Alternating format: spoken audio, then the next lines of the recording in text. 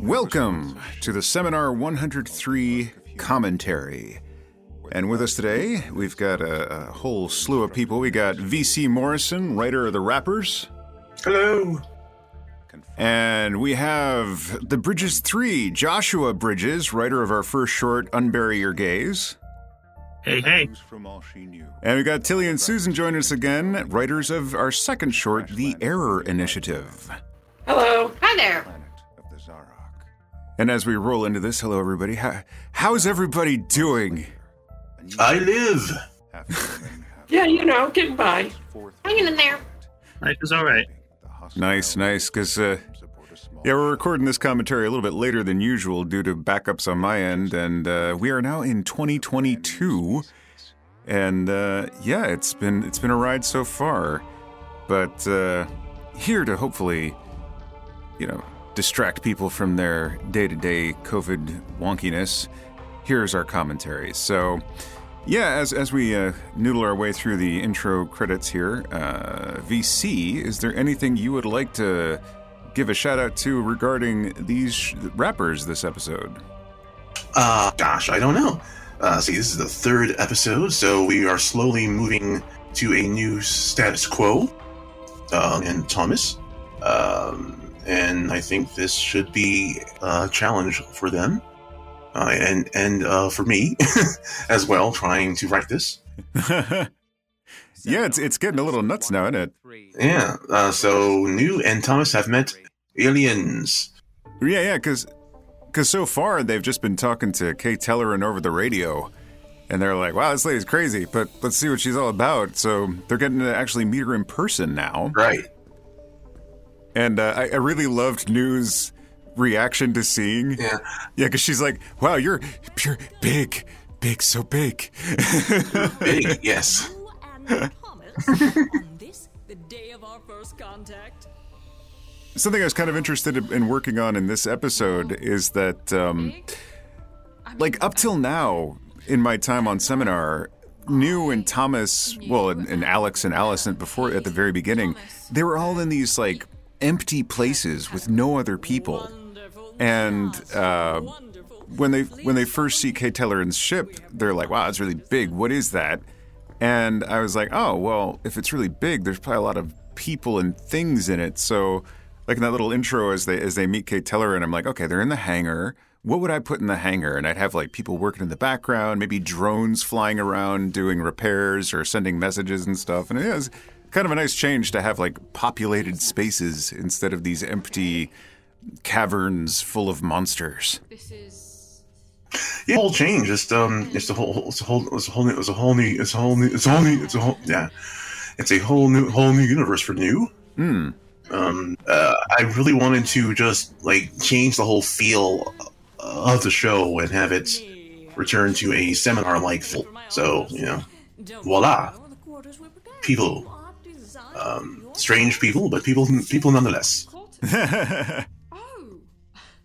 thank you. I would like to point out that when I created Kay Telleran, it sounded like a game show host, and I think that's what we have, and I really enjoy that. Kay Telleran is great.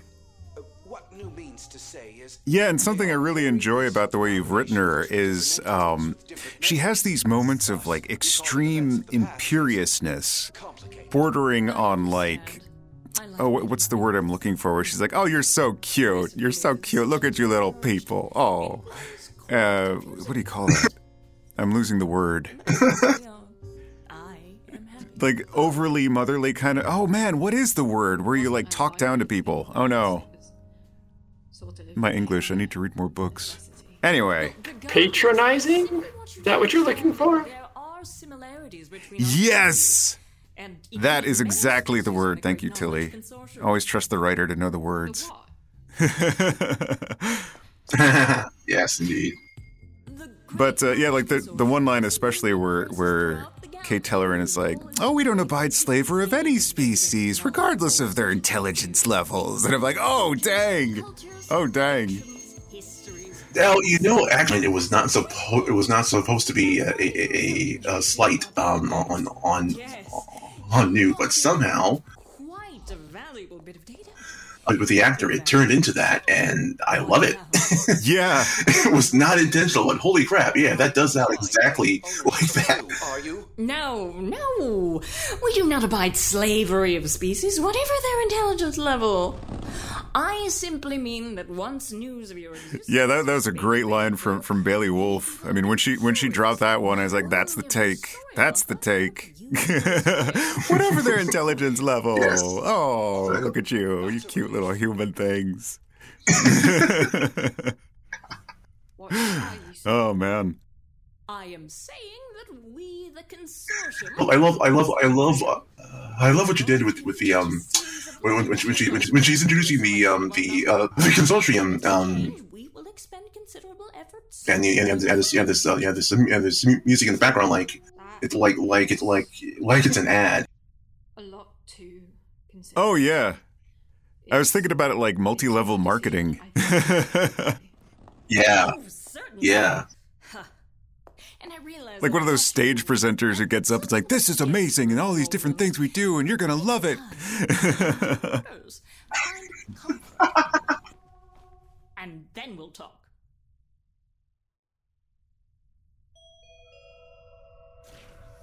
Oh, but now they're in their hotel room. And yes, now New moves into their new room It's like on this ship, It's like and yeah, it's like a hotel room. So is that the consortium has a huge database of different species Some sort of multicolored and what species would enjoy in various situations. So they made basically on what would suit New. Nice. About what species Yeah, because the way Thomas comes in and he's like, it's got this and this and this. I was like, how am I going to make him do checking off his fingers? Is that lavender? And it's like, okay, give him little bells. Oh yeah. The beasts are cool. Yeah. Bing, bing. Great. It's like check, and it's normal. Perhaps through that doorway. Oh yeah, but the bathroom scene that was fun to work on. It's like, well, I gotta make her sound like she's in the next room, and it's got tiles. Let's make it ringy. Very well. I will become acclimated with the technological side of the amenities. Don't forget, you have a rather heavy choice to make. You had to remind me. Hey, how about a story? Ah, yes. Let me see if I can send the audio to the bathroom. Now here we go into Unbury Your Gaze. Joshua Bridges of the Bridges 3. I was kind of floored when I saw that. I was like, wow, they've got a whole deck of bridges here. We do. There's a lot of us. So, when you were writing this, what prompted you to write this story? I mean, as the title says, like it's there's the trope of burying your gaze that gay characters in fiction just have a tendency of just dying a lot. And I was like, well, I'm just kind of tired of that. It's like, oh, I love this character. Oh, they're dead. Because I see something in that. And so with this, I was like, well, let's just turn it on their head and have some lesbians who are faced with death, and a gay guy who is already dead, and has this chance to sort of undo some of those tropes. Yeah, it was definitely a lot of fun working on this one because I did enjoy how it did get turned on its head. I mean, oftentimes it's like these straight characters leading the way and but. Yeah, like, let me just pull it. Okay, so Elizabeth Johnson as Millie and Marissa Cabrera as Leonor. And then we had Danny Spiller as Zephaniah. Like, the three of them, their interactions, like, it was kind of funny to me how there's this creepy ghost and Lenore and Millie are afraid in the beginning. But then as they get talking to Zephaniah, they're like, wait a minute. Okay, you're not going to hurt us. That's weird. You're not the ghost we expected. Right. Yeah, and I think that just goes back to the idea of sort of queer found family, and how so many queer people just can't have that family that they have, but they find it with each other in sort of the community. And somebody that's supposed to be identified as a threat actually ends up being the person who saves your life. And I guess the mob is a little self-explanatory in this one, then. I mean, we've got Tommy Tesno as Gregor, the husband, Dinah Darakshan as the mob leader, coming in and leading this group of people in to go mess some stuff up. But what time period were you picturing this? And, like, what kind of geographic location? Because... I was picturing, like, 18th century, probably, maybe early 19th century, sort of. A time when, you're going to have, like, an actual real witch hunt. Because that's kind of the whole impetus. Because obviously all lesbians are witches. Right. Can confirm it's true. Just ask us. Given the number of lesbians I know who actually are witches, it's actually pretty great. It's yeah. And so I was like, yeah, it's kind of going to be in this sort of this time period. But it was intentionally left vague because it could have easily happened in the 20th century. And maybe it could have easily happened now, but maybe not quite to the same extent. Yeah, I think if it had been more modern, rather than torches, maybe they would have had, like, assault rifles. Oh, that would have been a little too real. I don't know if I could have done that. Yeah. That would have been awkward. That was my favorite line right there. Hear this, motherfucker. It's just... Oh, yeah. I love that line so much. And then she throws open the door, and he's like, come on, really? It is kind of funny how, like, they're fighting him in the beginning, and he's just like, no, idiots. I'm a ghost. You can't hit me. Yeah. Oh, and this part from Lenora where she's like, yeah, I'm the witch. Right, I'm gonna do this. And, totally. Yeah, uh-huh. Mm-hmm. Yep. And he's like, oh, really? Well, can you do this? Throws the bed across the room. Zephaniah's surprise that she is not actually a witch is just... And the disappointment, it was just like, yes. And I really loved how much just that was conveyed in the performance of it. Yeah, because I wonder if he was hoping maybe she could set him free or something.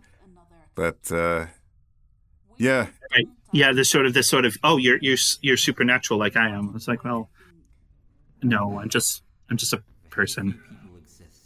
Just troublesome. Just troublesome. Yeah, and I have to say, working on this was... I think that was...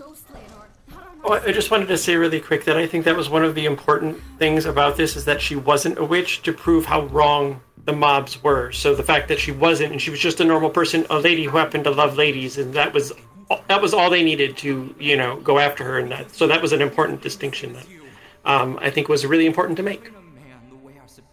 Right, yeah, because it... Not that witches should be burned at the stake, but if she was a witch... No. Nobody should be burned at the stake. Yeah. And nobody should burn stakes. So let's just make sure we got all the bases covered. Rare steak for life, yo. Anyway.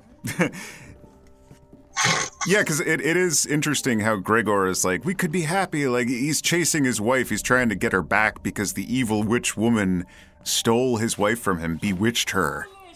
And she's just like, not really, actually. I just like ladies. I'm sorry, Gregor.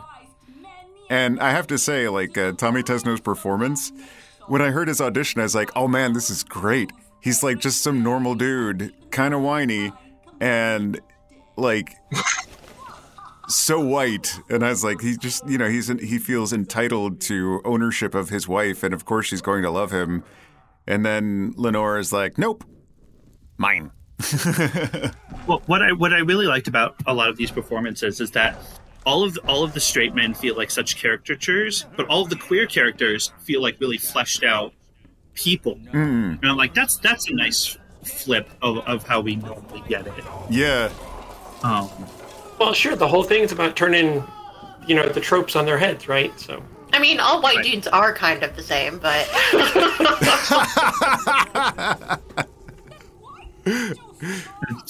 That's fair. I will accept that as a white dude. I was about to drop the hashtag, but I was like, nah, I can't fight that one.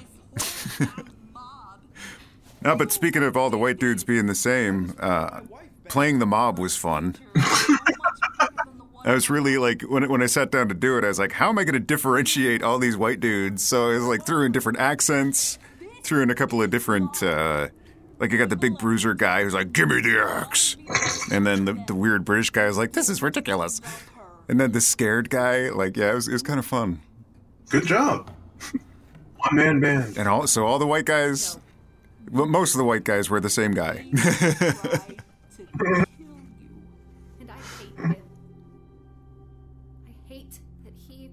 No, but I have to say, like, in terms of doing sound design for this one, this was a tough episode to work on for me, because there were a lot of things I wanted to do but ran out of time to do, and there were a lot of things that were kind of tricky to visualize in my head, because there's like two main locations. There's the foyer, and then there's the bedroom, where like pretty much all the action takes place, but the transitionary states were kind of tricky to work on because initially you've got Millie and Lenore going up the staircase down the hallway to the bedroom from the foyer, and then you've got the mob breaking into the foyer after coming in from outside, and it was a trick. This was a lot to do, and then like they get into the wardrobe once they're in the bedroom, and I was like, oh my god, how am I going to do that?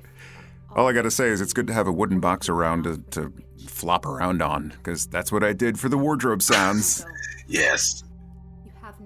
Yeah, I always wonder when writing these how people are going to follow them, and yet somehow it works out, because y'all do such a good job on the production side of it.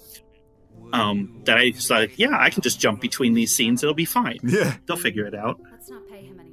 Sort of did. I feel like this was like an 8 on a 1 to 10, I think, in terms of difficulty. I feel like I need a little more time before I could do this one 100% justice, but I think I got the nuts and bolts in there. That sounds like a challenge. Yeah. This might be something I revisit later down the line and just take another stab at for my own purposes for studying. But here we are at the end of the episode. We're getting the final monologue, right? Sorry, I can barely hear it.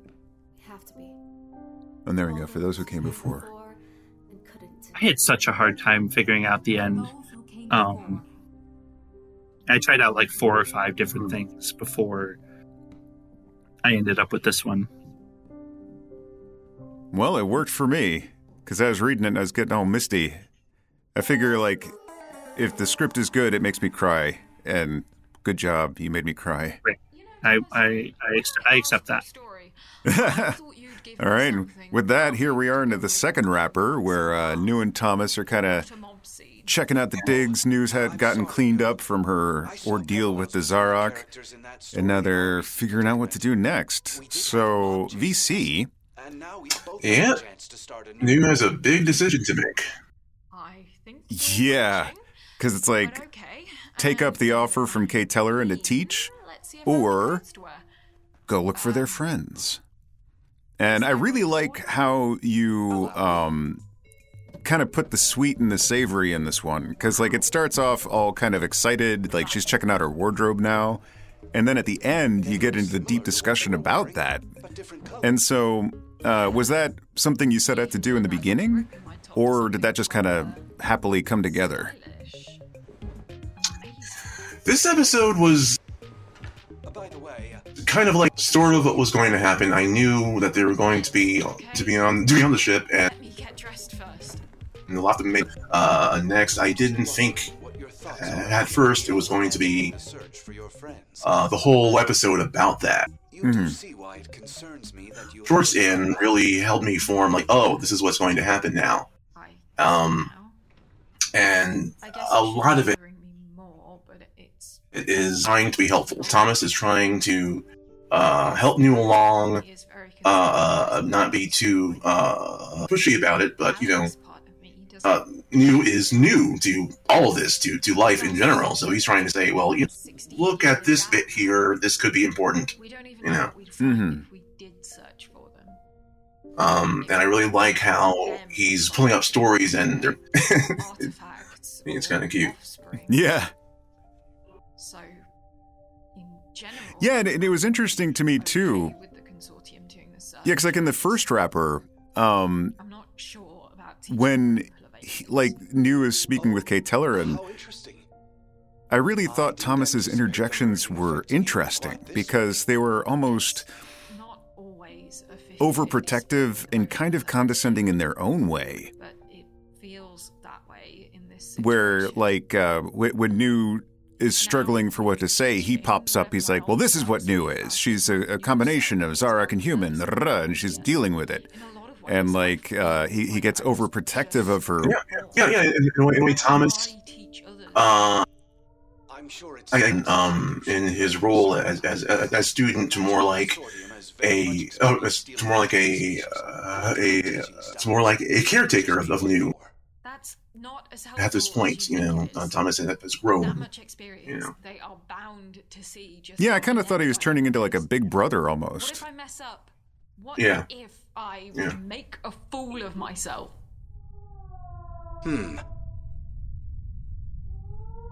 Why don't you get dressed while I play a story? Yeah. Okay. Playing the Error Initiative. So Tilly and Susan, the other bridges. The bridges of Madison County. Except you probably don't live in Madison County, do you? Anyway, bad jokes for me all over because I was just like, wow, I got 3 bridges in here. This is nuts. Anyway, I can't get over that, apparently. But here we are in the Error Initiative, the short that you two wrote. Yep. And, all right, first thing, I just wanted to get this off my chest. I loved that we have these 2 agents of chaos, one starting his own podcast. And I was like, when I saw the script, I was like, okay, he's not good at it yet.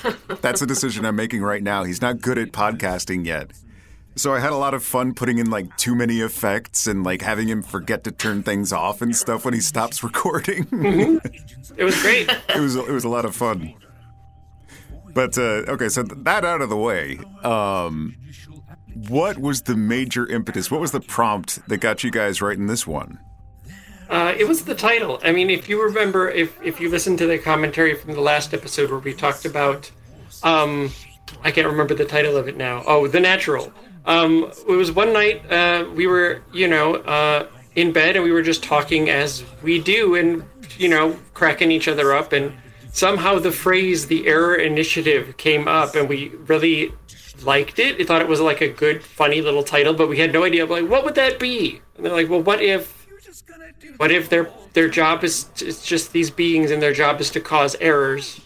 they're just problems for everyone. And so that was it. That was literally it. Yeah, and I love how minor the things are. Yes, nothing serious. Like, I mean, they're big to the person involved, but overall, yep, it's not like, oh no, the nuclear reactor is going to melt down because Error Initiative spilled some coffee. Like, it's big to the people in their lives. Like, girl getting her first job, dude going for that 300. Okay, the last one, really not so much. I mean, it's pickles on a hamburger, but...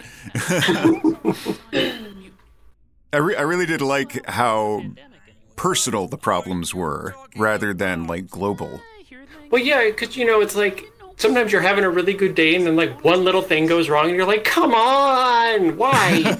And so it's those little things, Right. And sometimes you're like, there's no explanation for it. Why did I have to trip and fall in that fountain on my job interview and look like a fool and kind of insult the person I was interviewing with on accident? And I mean, and half the time you blame yourself for these things. Right. But what if it wasn't But what really if it wasn't your fault? Right. What if I could blame someone else?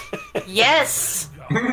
That seems to be going around these days. But did either of you ever fall into a fountain and lose a job because of that? No. No. Okay. So you guys have moved beyond the write what you know trope. You've gotten good enough so you can write what you don't The thing that know. I've done in multiple scripts, I think the splashing of water in fountains is good audio stuff, and so it happened last season in The Kingery, and it happens in a couple of other scripts. So it's just a good like audio thing to do, you know? Like if somebody just falls, you hear them fall. It's not that interesting to listen to, but if they fall into a fountain, there's a lot of audio going on there. Right. Yeah, the splashes were fun to work with. And, speaking of which, like, so when I was reading this script, I was trying to think, like, okay, so you guys wrote, like, when the Error Initiative does their thing, their voices should be filtered, but that's pretty much all you gave me. Yeah. And so I was thinking, like, okay, how am I going to make this, what sound are they going to make when they make somebody's life miserable for a moment? And as I was thinking, I just went, I just kind of like put air in my cheeks and let it out, and I was like, there it is! Whatever works, you know, you gotta Foley your own stuff sometimes. Yeah, it was a lot of fun, because when I dropped it into the mix, I was like, oh, yes, perfect, because before that, I was thinking, like, should I do something more realistic, like have somebody walk by and bump into her or knock her into the water? But then, you know, specifically it said there's nobody else here. And I was like, well, I can't have a person walk by now, can I? Right, because it's important that they don't have another human they could blame it on. It's not, yeah. Right. And then the boss is like, are you implying that I pushed you into the fountain? No. Oh my God, that cracked me up. But yeah, the bowling alley thing, that we're into now, this was tricky, because I found a lot of bowling alley sounds, but none of them were the right length. Like, I needed them to be longer. Yeah. And when I started stretching them out, they just got distorted digitally because they weren't high enough sampling rate to really mess with. And so I was like, dang it. So that took a while to find. Like, I ended up blending together multiple sound effects, like sound samples, to get the sound things that I wanted. But, yeah, had a little bit of fun with this one. Again, none of you has ever messed up a 300 by doing that, right? No, I've never gotten close. No. Also haven't bowled in probably 20 years. You know. I mean, yeah. We bowl and then the score is on the board, and that's how we know the score, because otherwise I wouldn't know. But no, again, I think the setting for that just came about because in terms of audio, a bowling alley is very interesting to listen to. There's a lot of sounds that you associate with them. There are a lot of good, fun sounds in a bowling alley. Yeah. Audio nerds. Yeah, like the pins, the machines, the conveyors, yeah, like all kinds of things. That is true. I hadn't considered that, but as soon as I saw the settings, I was like, oh, fountain. Okay, bang, bang, bang. Bowling alley, bang, bang, bang. But, oh my gosh. When this part cracked me up, when, okay, so we've got Delta and Epsilon, right? And they're played by Daniel N. Johnson as Epsilon, and then we've got Carl Nordman as Delta. Those two cracked me up so hard. They were really funny. Because Delta's the deeper voice one, right? And Epsilon is the weird one? I think. I forget. I don't know. We wrote this so long ago, I don't remember. Yeah. But, so Delta, let's just say Delta is the deeper voice character. Like, his delivery is so super serial, and Epsilon is just, like, totally off the wall. So when I casted this, I said, you know, think Pinky in the Brain, and I gotta say, they delivered it.